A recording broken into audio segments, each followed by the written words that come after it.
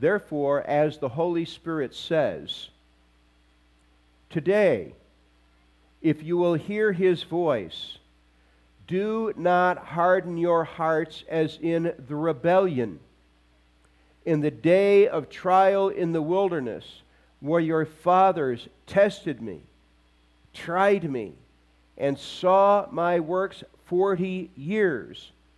Therefore, I was angry with that generation and said, they always go astray in their heart, and they have not known my ways. So I swore in my wrath, they shall not enter my rest. Beware, brethren, lest there be in any of you an evil heart of unbelief in departing from the living God. But exhort one another daily, while it is called today, lest any of you be hardened through the deceitfulness of sin.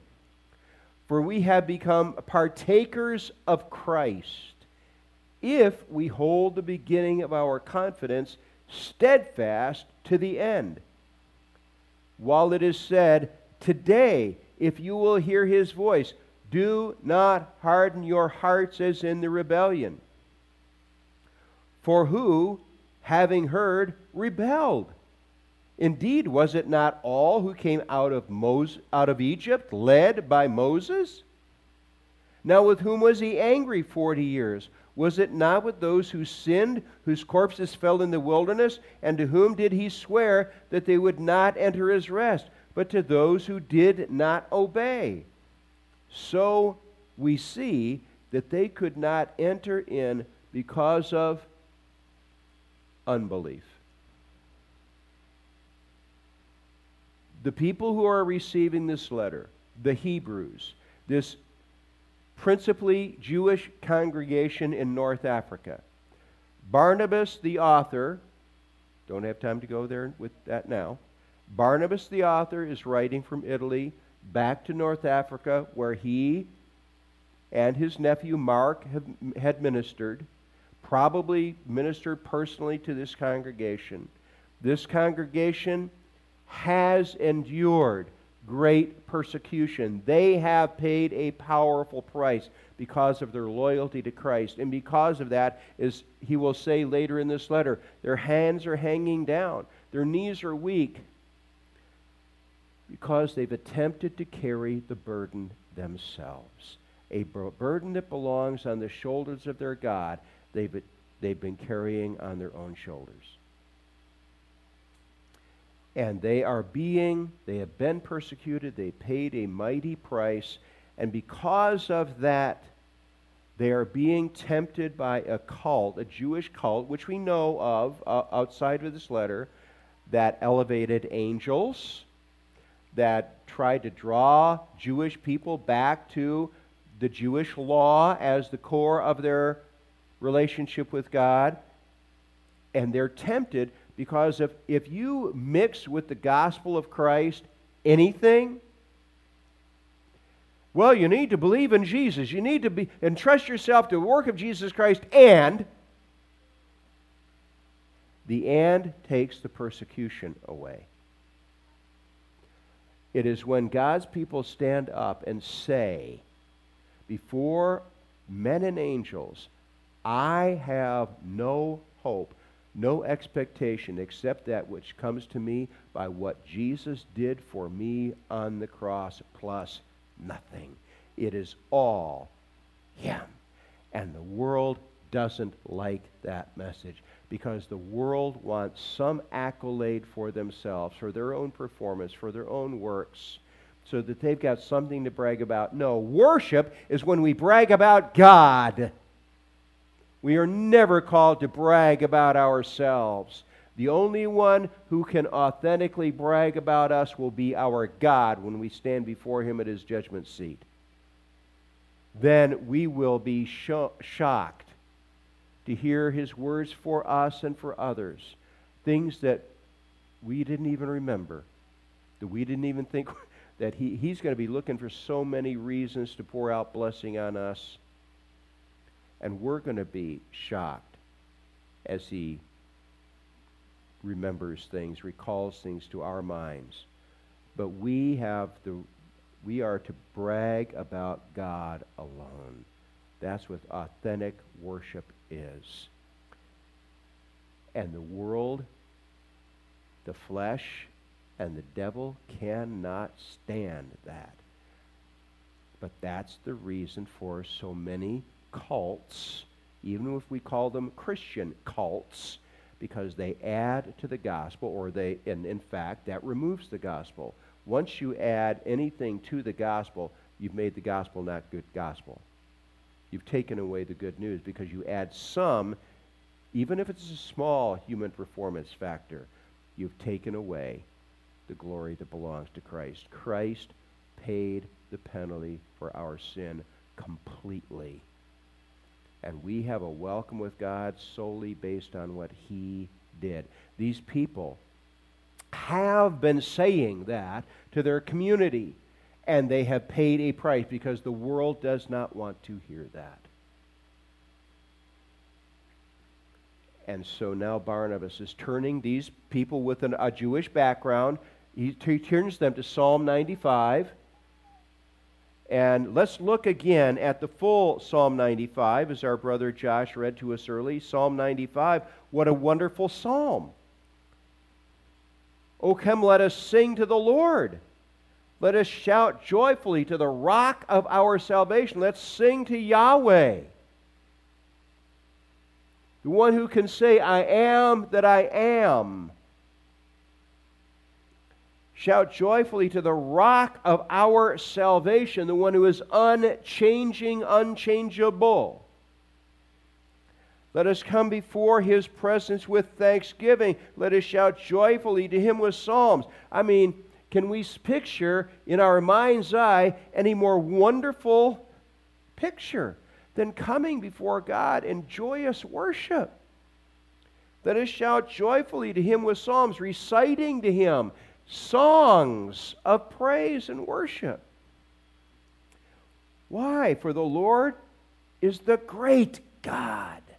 Yahweh is the great God. The God of Abraham, Isaac, and Jacob is the great God. No other God that this world knows of, the hundreds of millions of them, by the way, of fallen angels, of demons that they worship as gods and goddesses. The Lord is the great God and the great King above all gods. One of the things I love about the book of Job is chapter 1, where God is seated on His throne and Lucifer has to come and report in. The head over all the rebellious fallen angels that we call demons has to come and report in to him what he's been doing. Why? Because God, even though he is a sinful, rebellious angel, God is still his God. He is still his king, and he must report in. And he's got to hate every second of it. He is the great king above all gods, all the pagan gods. He is the Lord over them. In his hand are the deep places of the earth. No matter how far down you go in the mines, you can go deeper still, and he is there to meet you. The heights of the hills are his also. By the way, where did the pagans worship? On the hilltops, on the mountaintops. That's why when the temple was built in Jerusalem, the temple built by Solomon, they did not build it on the top of Mount Zion. That's, by the way, where the Mosque of Omar was built. They didn't build it on the top of Mount Zion because that's a place of pagan worship. That's where the pagan gods hung out, was on the mountaintops, the hilltops. If you had gone to ancient Greece and asked an ancient Greek, well, where do I need to go to find Zeus and all those other gods you worship? Oh, they're on the top of Mount Olympus, the tallest mountain in Greece. That's where they hang out. The heights of the hills are his also. Where they claim to have their domain comes from, he actually owns that also. The heights of The hills are his also. The sea is his, for he made it. And in that culture, why is it that the ancient people painted eyes on the front of their boats? Because the sea was a fearful place. It was a dangerous place. Who owns the sea? Your God. Even if you go to sea, he is the Lord of the sea. There's this fellow, Jonah. You may remember that story, that account, as he fled from God and he went down to the coast because he was not going to that city, Nineveh, and tell them how to repent because he hated the Ninevites, the Assyrians, so much. They had undoubtedly killed members of his own family. And when God said, I'm going to send you there so you can preach the gospel to them, no, God, we don't want them to repent. That's a bad idea. And so he ran the other direction, went to the seacoast, got on a ship, goes out on the ship, and all of a sudden they are met by a storm that is so fierce, even the pagan sailors know this is not a normal storm. And so they cast lots among themselves and the passengers. Okay, there is a God who's angry with somebody who's on this boat. And it came down to Jonah. It's, okay, what have you done? Who are you and what have you done? Well, I am Jonah. I'm a prophet of the true and living God, and I am disobeying him. And they're like, what? Are you out of your mind? Well, the solution is just throw me overboard and that you'll be out of danger. Those pagan sailors would not follow his advice. They were kinder to him than he would have been to himself or to them if the shoe had been on the other foot, if the situation had been reversed. They didn't throw him overboard. They fought and fought and fought the storm, but it just did not stop. And so finally, okay, we'll follow your advice, and they threw him overboard, and instantly the storm stopped. Well, see, what God was doing, I just love this. God not only wanted the Ninevites to repent, he had this whole crew of pagan sailors out there that was sailing around the Mediterranean. He wanted them to repent too. So he took the disobedient prophet, put him on their ship so they could see what kind of a God he had, and every one of those sailors, everybody on that ship repented and became a worshiper of the God of Jonah. And of course, as you know, Jonah was swallowed by the great fish, spent 3 days in the belly of that fish, and then that fish spit him out on the edge of the Mediterranean when he cried out to God for deliverance. Spit him out on the shore of the Mediterranean there on the coast. And so the bleached white Jonah made his way to Nineveh, where they worshiped a god named Dagon. The emblem of Dagon, by the way, was a fish. And so here, God's prophet had been stuffed in a fish.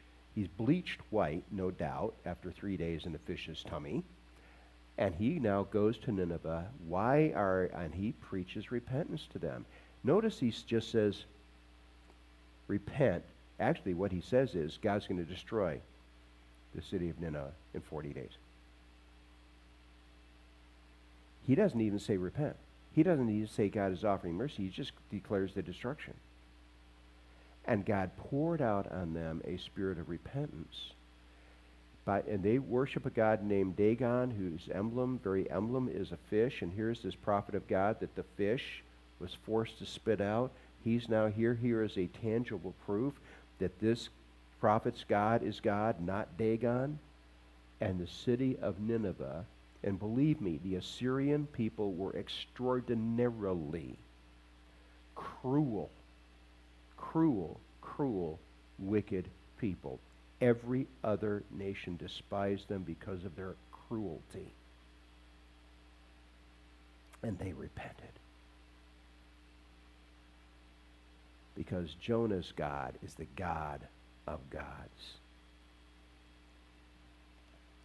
The sea is his, for he made it. And those sailors had a powerful proof when they threw him overboard. Storm done. O Jonah, O come, let us worship and bow down. Let us kneel before the Lord our Maker, for He is our God, and we are the people of His pasture, and the sheep of His hand. And all God's people said, Amen.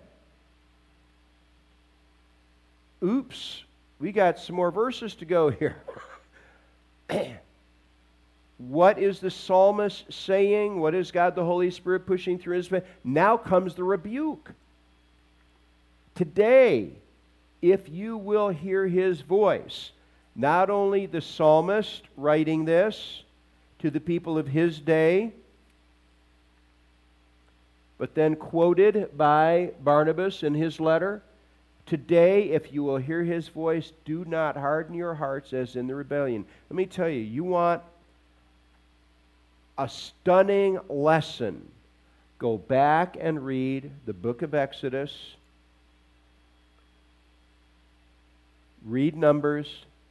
Read Deuteronomy. Read the historic portions there in the 5 books of Moses that have to do with the people coming out of Egypt. Here is their God. He has humiliated every one of the gods of Egypt. Every one of those 10 plagues. He's completely humiliated them. They saw the Red Sea was parted for them. They came through the Red Sea. They turned around and watched Pharaoh and his army drowned in the Red Sea. They had every need met. For 2 years, they have every need met. And they come to a place called Kadesh Barnea at the southern boundary of the Promised Land. And when the 12 spies come back that they had sent into the land to spy out the land, 2 of them, Caleb and Joshua, said, they all agreed what they had seen. But Caleb and Joshua said, it doesn't matter what met our eyes. We know what our God is like. The other 10 spies said, we saw giants, Anakim, in the land.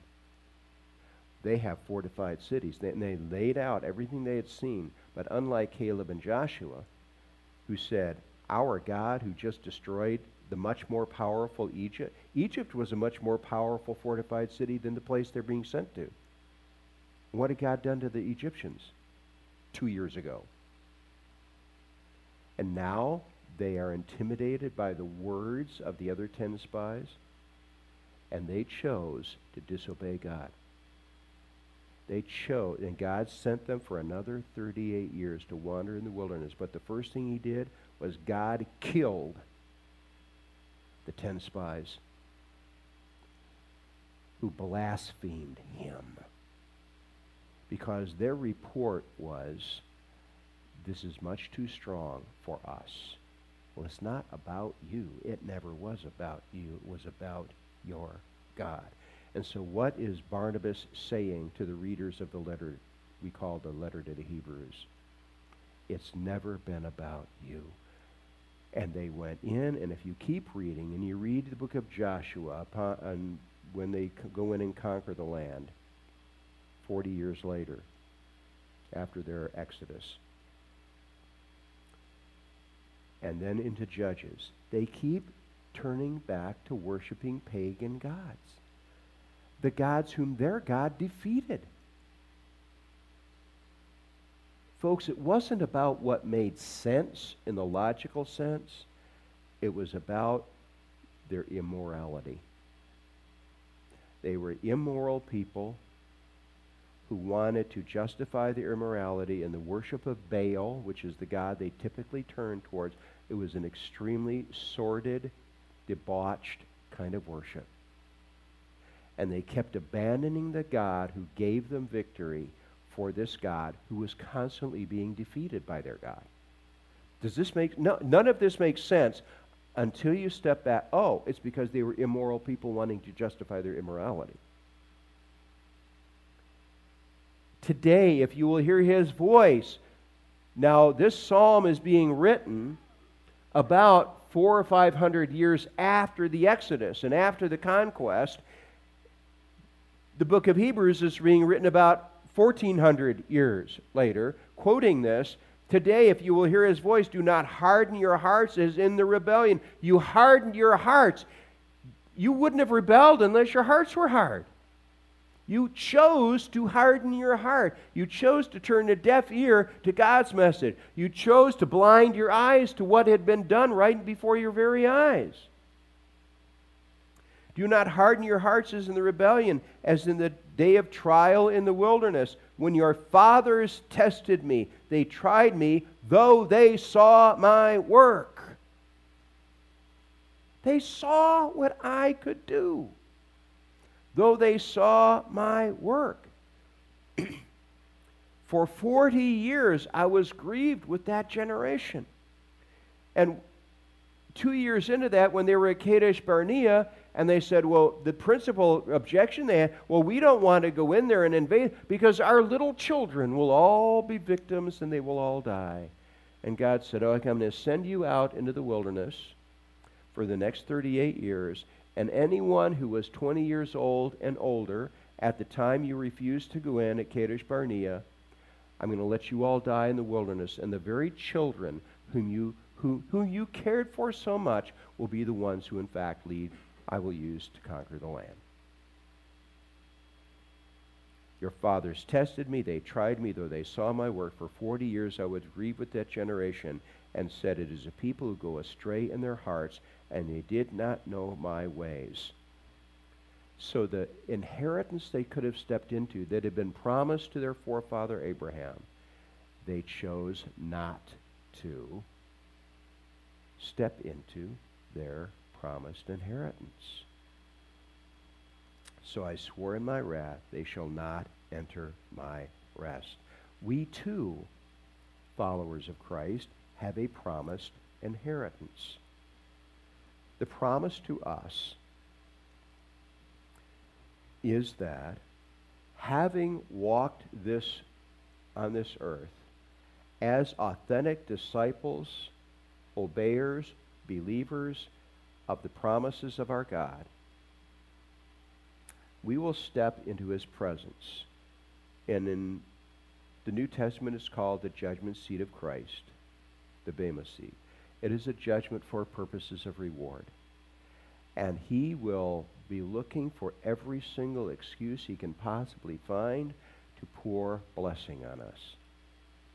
The smallest act of faith, of obedience, of sacrifice done in his name in our lives, things that we didn't even think were a big deal at the time, he will remind us of and pour out outrageous blessing. Talk about a good investment. We want to enter into that. The Hebrews chose not to enter into their promised inheritance. We can do the same thing. How? By modifying our gospel, by trying to engineer our own success, by trying to engineer and govern our own life walk in this world instead of making ourselves fully, completely available to him.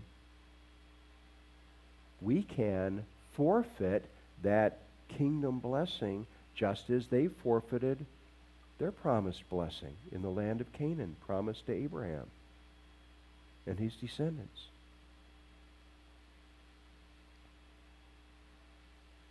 And so as it says in Hebrews 3:11, so I swore in my wrath, they shall not enter my rest. Beware, brethren, verse 12, lest there be in any of you an evil heart of unbelief.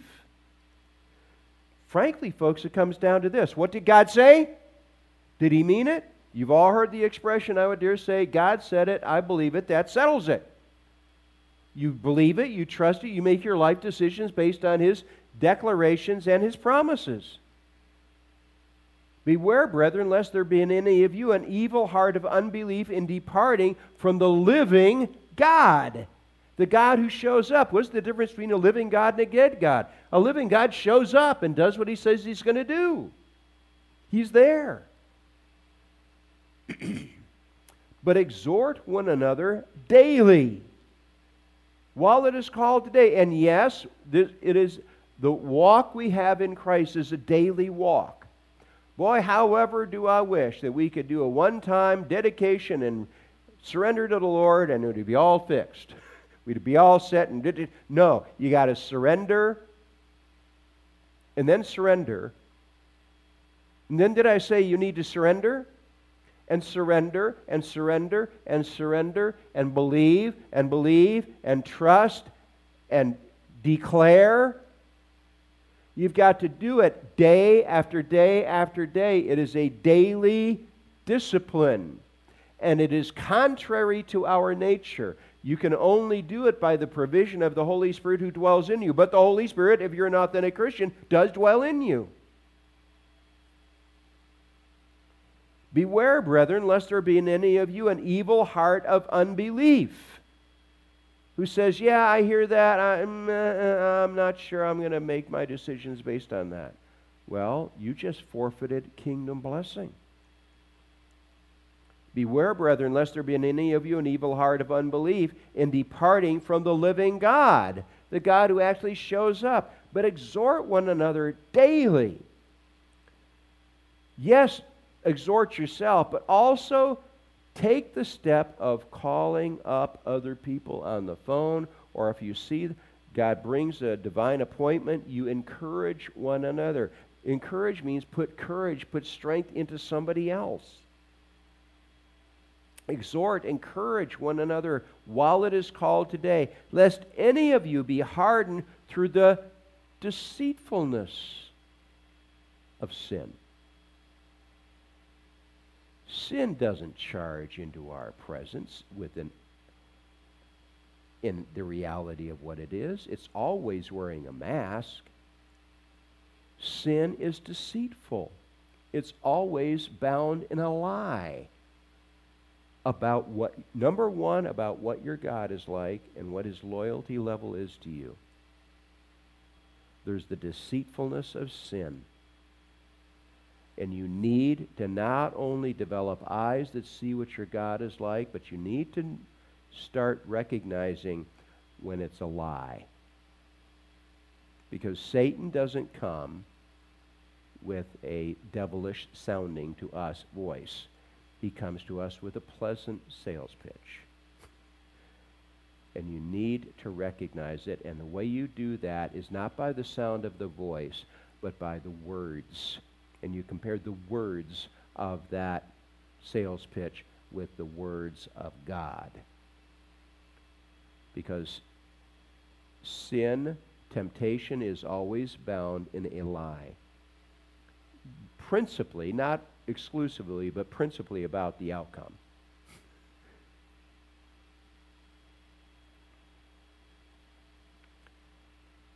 For we have become partakers of Christ, partners with Christ, receiving the full inheritance that is coming to him. When you get to heaven, you're going to want to be a partaker, a partner with Jesus. You're going to want to be as seated as close to him on that throne as you can possibly be. You're going to want to be in his lap. That's what he's talking about. For we have become partakers of Christ and all of the blessing promised to him if we hold fast the beginning of our confidence steadfast to the end. We made an open declaration. I have been brought into God's kingdom by an act of his unrestrained mercy, which he initiated, and he brought me into his kingdom, and we keep saying that. The statement we make on day one is the statement we're still making the day before he brings us into his presence. For we have become partakers of Christ, full heirs with him, if we hold fast the beginning of our confidence steadfast to the end, while it is said, today. What day is this? This is Sunday. It's also today. And when we get to tomorrow, we're going to say, what day is this? It's Monday. It's also today. Every day is today that we're in. Today, right now, if you will hear his voice. What you have been hearing, ladies and gentlemen, this morning isn't the voice of some preacher. It's been the voice of God. Today, if you will hear his voice, do not harden your hearts. The Jewish people, they're standing at Kadesh Barnea. with all the experience and evidence that they had had, chose to harden their hearts. They turned a deaf ear to the promises of God. They chose not to remember what had happened just within the last 2 years. No generation has ever had the evidence as powerfully and clearly presented as they had. And what did they do? They turned away from it. They didn't have a lack of evidence. They chose to harden their hearts. They chose to serve the immediate feeling. They chose to fear the wrong thing. Instead of fearing God and giving respect to Him, they chose to fear the enemy. Today, if you will hear His voice, do not harden your hearts as in the rebellion. For who, having heard, rebelled? Indeed, was it not all who came out of Egypt led by Moses? Now with whom was he angry for 40 years? Was it not with those who sinned, whose corpses fell in the wilderness? Let me ask you a question. We're told in the Scripture by the Apostle Paul, when he's talking to one of the congregation, he says, some of you in your congregation are dead because of your wicked rebellion against God. Let me tell you something. God takes His holiness seriously. I have seen evidence of people who proclaimed faith in Christ, who turned their back on Him and walked in a wrong direction openly, and God killed them. God takes His reputation seriously. He does. Was it not with those who sinned, whose corpses fell in the wilderness, and to whom did He swear that they would not enter His rest, the promises that they had? But to those who did not obey. And faith and obedience are part and parcel of the same thing. If you believe God, you're going to obey Him. So we see that they could not enter in because of what? Unbelief. Unbelief.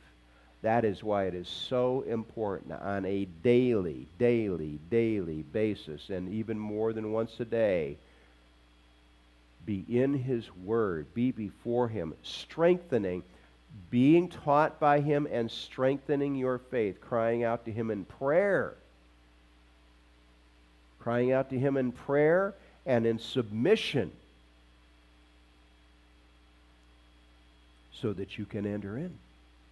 So that the fullness of the promised blessing will be yours when you come into His presence. And every bit of sacrifice that you made here, every bit of pain and suffering that you may have experienced here because of loyalty to Him, you will say, oh man, that was worth it. Yes, I'm glad I made that investment. Now I get an eternal, outrageous inheritance as an outcome. Something that far outshines that land of Canaan that was promised to ancient Israel.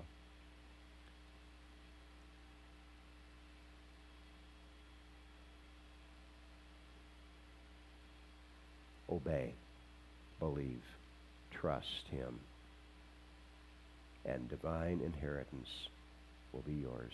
Let's pray together. Our Lord,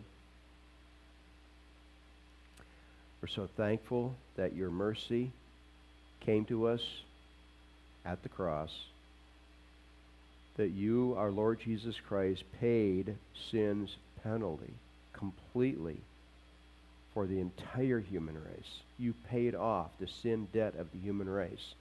But the only ones who benefit from it are those who ask to benefit from it, who in faith reach out their hand and say, please, may I have that gift? And you always gladly, joyously grant the gift that you've made possible.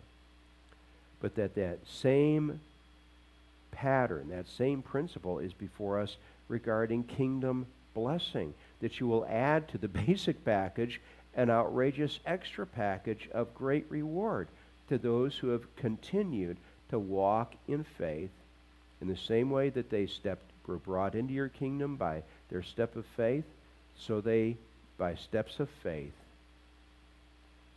step deeper into kingdom, your kingdom, and kingdom glory. Please do not let us plug our ears, deafen ourselves, harden our hearts to what you said to us today. And I'm praying that as much for myself as anybody else in this room. We ask this of you, good shepherd, Jesus, wonderful counselor, mighty God, everlasting Father, Prince of Peace. And all God's people said, amen.